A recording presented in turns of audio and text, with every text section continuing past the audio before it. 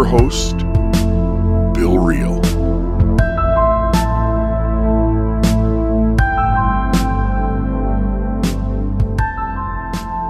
Welcome to another episode of the Almost Awakened podcast. I'm your host, Bill Reel, and I am grateful for this chance to be with you this morning.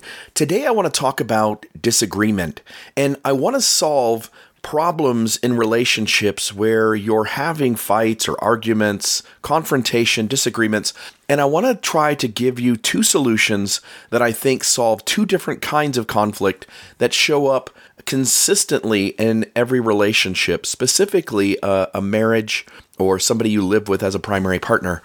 And so I want to reach out here and first say, look, we're humans. It's messy, it's complicated. We're going to have disagreements no matter what. Like, we're going to bump up against other people. There are several situations that I think are relatively common, and I want to talk about a couple of those. So first, let's say this. When you and another human live together in the same space, you're not just going to a party and seeing each other once a month, but instead you're seeing how the other person brushes their teeth. You're there when they're loading the dishwasher.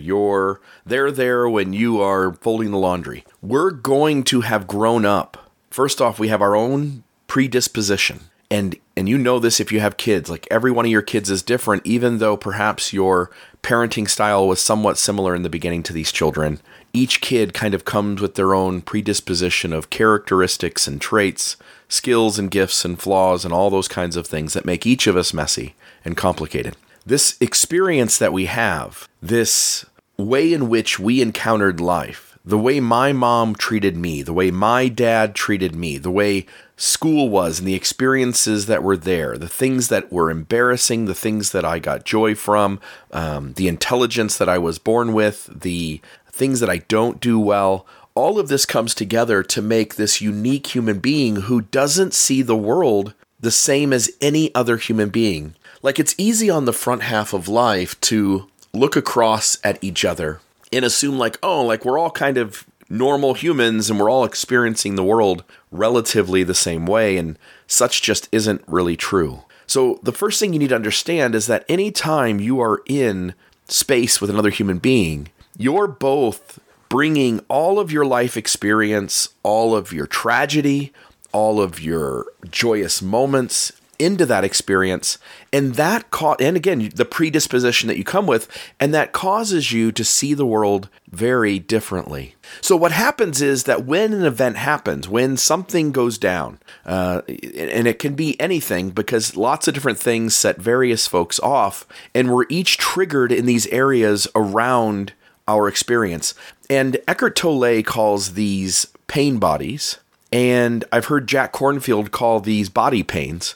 But essentially, like, when something happens in your world and it's not comfortable for you to experience the world that way, then there is this disruption inside you. And when this disruption occurs, on the first half of life, you simply recognize the outside world is doing something wrong, and it's my job to tell the outside world what to do, or I'm going to be miserable inside. And so often we're lashing out at people. I know that with me, it was my kids. When my kids were too noisy, I grew up in a home. My mom had two children, me and my brother. We were 4 years apart. That meant that our home was quiet. My mom always kept our house clean. Everything was organized. We had a very orderly house.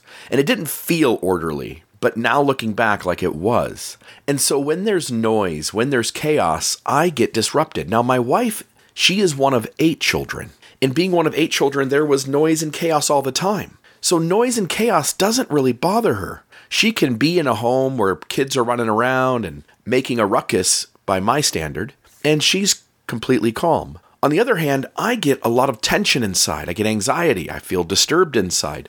And when that happens, I want to yell out, hey, whoa, hey, everybody, slow down. Whoa, let's get quiet. Let's quiet down. That's too much noise. My wife will look over at me, and she'll say, hey, whoa, let the kids play. They're just playing. They're getting along right now. Why are you being so tough on them? And my whole reason is because this triggered me. And we're all being triggered. And when we do get triggered, what happens first is we feel something. We don't assign a story to it first and then feel it. We feel it and then assign a story to it and assign a name to it. So when you feel that disturbance, it's coming from some trigger due to your body pains or pain bodies. Your life experience and your predisposition has set you up that certain things bother, annoy you, make you uncomfortable, give you anxiety, make you angry, make you sad, and they're not the same set of things that set off the person next to you. So when you encounter bumping up against another person and their lived experience, you feel something, and it generally is described as somewhere in your chest or your gut. And you feel that anxiety, anger, sadness, turmoil, whatever it is. There's 1,000 things it can be. And again, it's really not any of those. Those are the names or the labels that you apply to them, but you feel them first. And then your brain names it, what is causing it, what can be done to fix it, what it is you're feeling. And if someone said, hey, what are you feeling right now? You would go, I'm feeling this. And they would go, why are you feeling it? And you would lay out why.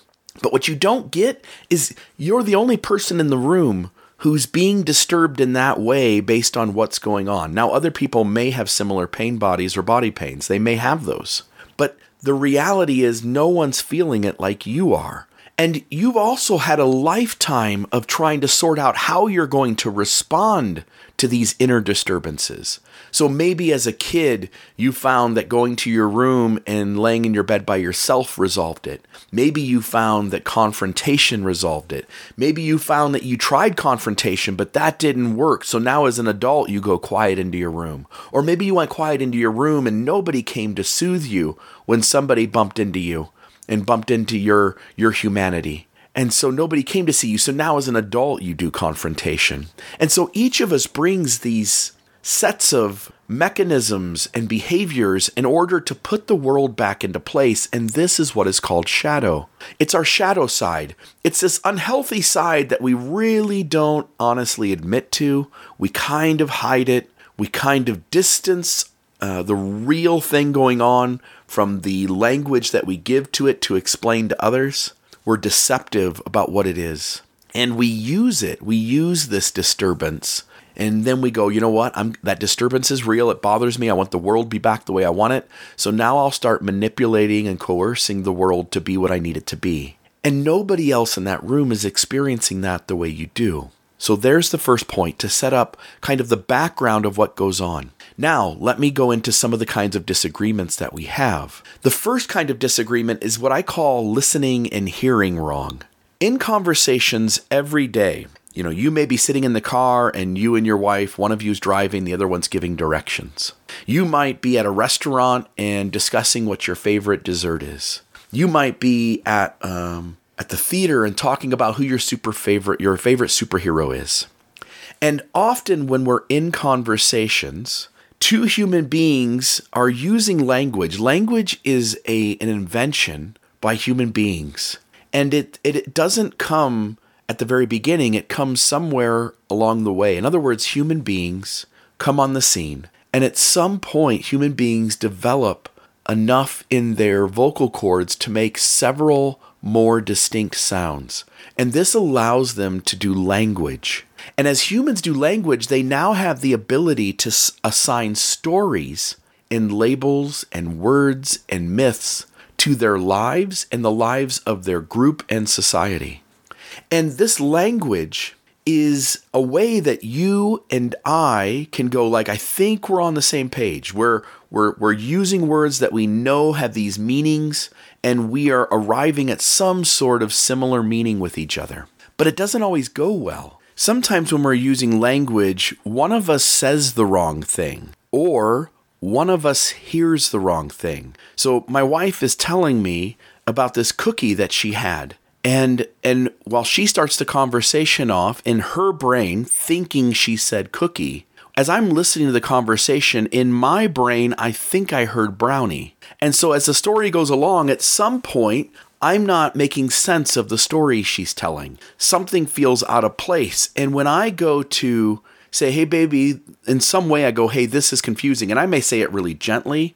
And maybe because the conversation is one of tensity, not cookies and brownies, but something else, maybe I come in with a little bit of tenseness to me. And I'm trying to figure out why the story doesn't make sense. And so then she comes back and says, I don't understand what you don't get. Like here I was eating this cookie and I'm like, whoa, hold on. I heard you say brownie. She goes, no, I said cookie. No. You said brownie. And now here you are off as a couple, spiraling out into an argument because one of you thought you said something and the other one of you thought you heard something. Now, it can be as simple as actually saying or hearing the wrong word. It can also be, and often is, a misunderstanding of the words that are used. Sometimes somebody uses the wrong words. Sometimes somebody interprets the right words as meaning something other than what the original person intended it to mean. This is constantly happening. It happens so much, we don't even pick up on it most of the time. I'm sitting at a party and I'm sitting in a group of 15 people and we're all having different conversations per se. And as you sit back and just listen to the group of people talking, this group here and that group there, and these two people here and those two people there, often you'll recognize that those two people are somewhat involved in completely different stories, even though they're both saying and hearing the same vocabulary used. This happens a lot. We humans use language to get as close as we can, but we are almost always missing the mark. So as you're having a conversation with this person that you care about and you love and who cares about you and loves you, because of the shortcomings of human language, because of the shortcomings of our brain thinking it's pulled the right words out but trying to quickly move through a conversation, because of our brains and how it takes the words that go into our ear and it processes them and tells our brain what was said and what it should mean, there is misunderstanding all the time. This is the first kind of conflict that I want to talk about today. When this happens, you can start to be present and be aware of it. You can start to hear with new ears. Let he who has ears to hear, hear. Let he who has eyes to see, see. Once you sit present and your brain completely understands that there is misunderstanding in every conversation, two things can happen that can resolve these kinds of situations. Number one, you can grant some degree of charity. You can recognize that you say things wrong and you hear things wrong. You can recognize the other person says things wrong and they hear things wrong. There's no way to know who it was that actually said it wrong or heard it wrong. You can fight about it. You can argue about it. You can tell the other person that you've got the right way figured out and they're the ones who are wrong. But what it is simply two humans misunderstanding each other. Here they are, these two beautiful human beings who want nothing more really than to get along and be okay and have their world be okay. And sometimes it just doesn't go that way because the world is unfolding right in front of us the way it does. So then you have this conflict where your ego is competing to win. Your ego is rising up in those moments because you have a need to be right. You have a need to win this disagreement. In reality, if you just saw what was happening, you could sit still in that discomfort. So here you are, you're with your partner, this conversation ensues. One person thinks they said something, the other person thinks they heard something, and now you pick up on something is confusing or doesn't fit. The moment one person notifies you that they said something and you heard something else, instead of your ego jumping out and going, hey, you are right, that person's wrong, and they need to be told it. They need to clarify. They need to be more careful what they say. The reality is, all you have to do is acknowledge that sometimes you say it wrong, and sometimes you hear it wrong. And it's also true that sometimes they hear it wrong, and sometimes they say it wrong. And it doesn't even matter if it happens 80% of the time to the other person and only 20% of the time to you. The truth is, you cannot know whether on this occasion, if it was you or them. So what can you do? You can take the tie. When somebody says, no, what I said was this, or hey, what I meant was this, or hey, you misunderstood me. What I was trying to tell you was da-da-da-da, and whatever it is they say, accept their ground. Unless this person has a habitual trait of lying to your face to manipulate you all the time, simply trust what they're telling you is their inside story. You don't need to trump their story. You don't need to know. You don't need to go, hey, I know what you were thinking. Hey, I know what you were saying. Hey, I know what you did. I know what was going on inside your head. I know why you chose the words you did. We're constantly, as human beings, having our ego rise up, and it's costing us. Do you see that? Do you feel that? Do you notice that in your disagreements? And it's not just people are using the wrong word or they're hearing the wrong word. It's also that sometimes people come to an experience with a different understanding. I was out to dinner recently with two really good friends, and the wife, the night before, had made potatoes. And she had made her kind of potatoes. She diced them the way she wanted. She added the seasoning she wanted to add. And dinner gets done, and they eat them. And everybody says dinner's great. And then the next day comes, and the husband wants to make potatoes again tonight. So she's in the kitchen with him, and she's helping him by dicing them the way she diced them the night before. And she's helping him by seasoning them the way she seasoned them the night before. And the whole time, he's getting frustrated inside because he doesn't understand why she is imposing herself on this thing that he's trying to do. In her mind is a story that he wants the same potatoes he had the night before. Why wouldn't he? That's the reason he's asking for them again on a second night. They were so damn good. And the reality is that he wants potatoes, but he wants them different. And so both of them have these two different stories in their head as they're participating in the same event together in the same space. And eventually he gets so frustrated, he's like, what the hell are you doing? Why do you keep messing up my potatoes?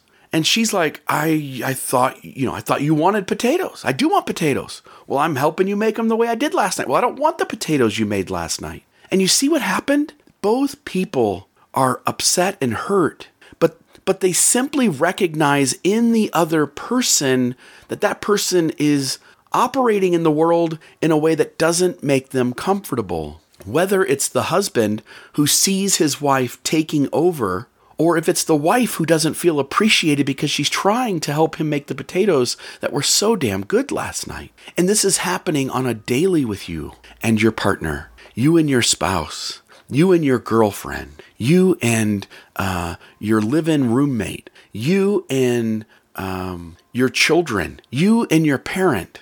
You're constantly having this realization that the two of you are experiencing the world in different ways, and that disrupts your insides to the point where your ego lashes out at the person. If you could just see it, it would slow down all of these interactions significantly, and it would give you brief moments in these to turn them around. Now, you're going to fail. You're going to fail the next time it happens. You're going to fail 100 times from now. But what's going to start to happen is you're also going to start to get some of them right.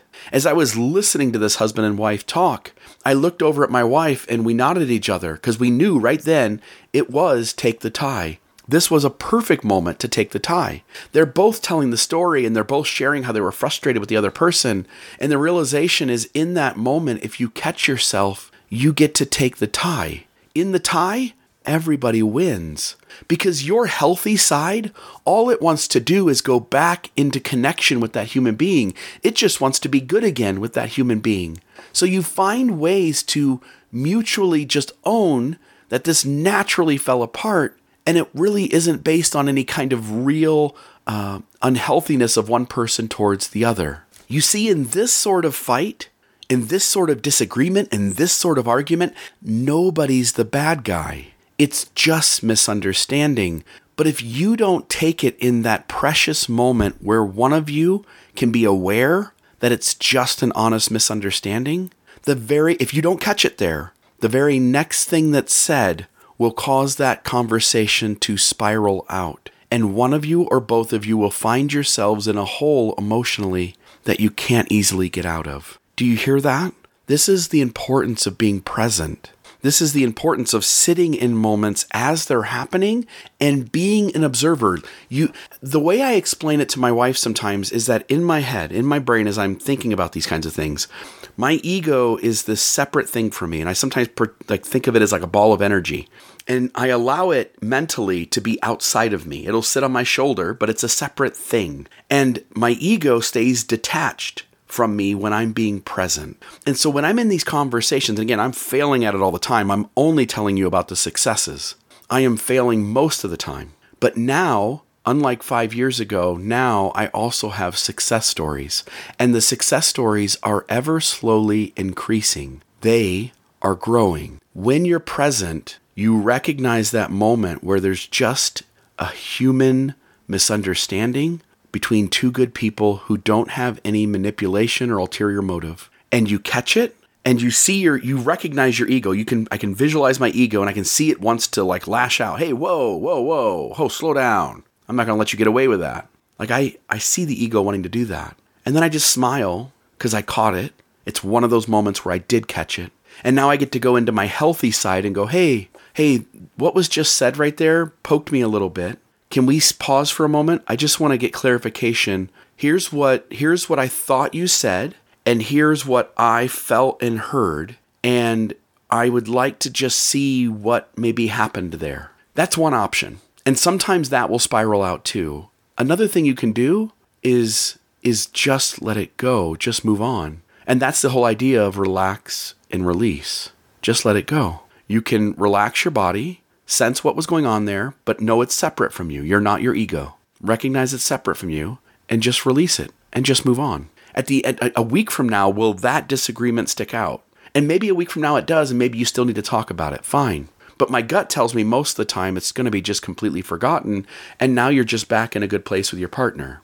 Now, we shouldn't let our partners hurt us in unhealthy ways. We should have room to set boundaries and to not tolerate continual unhealthy behavior. But what I'm talking about here is a very different thing. So my 2 cents is be present. And if you don't know how to be present, start meditating and start reading things from Buddhism and other kinds of Eastern thought. If you understand Buddhism, the 4 Noble Truths, the first noble truth is the truth of suffering. But the second noble truth is the cause of suffering, which is you grasping to pull things in that you want the world to be, pushing away the things you don't want, and manipulating and coercing the world to show up the way you want it to, when in reality the world is just unfolding in front of you the way it does, and you really don't have the control you think you have, nor when you try to exercise control you don't have, you're not acting in healthy ways. So take the tie. It's an easy way to do it. Hey, baby, I thought you said cookie and I heard brownie, but I could have been wrong too. Or, hey, you said this word. Is that the word you meant? Oh, no, you meant this other thing? Oh, perfect. Totally get it. Like the moment you start responding that way, then the whole universe changes. The second one is when you are being unhealthy, both of you. So this is the second kind of disagreement. I'm at a party the other night, and my wife, innocently, imposes on the group of people at this get-together. She imposes me into the story to help another person know what they should do to be their healthiest self. Hey, Bill, tell Jerry how he should do this thing. And inside of me, I don't want to be responsible for any other person and their bad experience. Like, I've got no problem sharing an opinion or advice. But when it's worded in such a way that I am being asked to be their expert, I don't want to be that. Now, my wife doesn't know that. Like, all she knows is that Bill reads a lot of stuff about this thing, and Bill is often sharing his opinion on this thing. So Bill's the perfect person to help Jerry resolve how he should operate inside of this paradigm.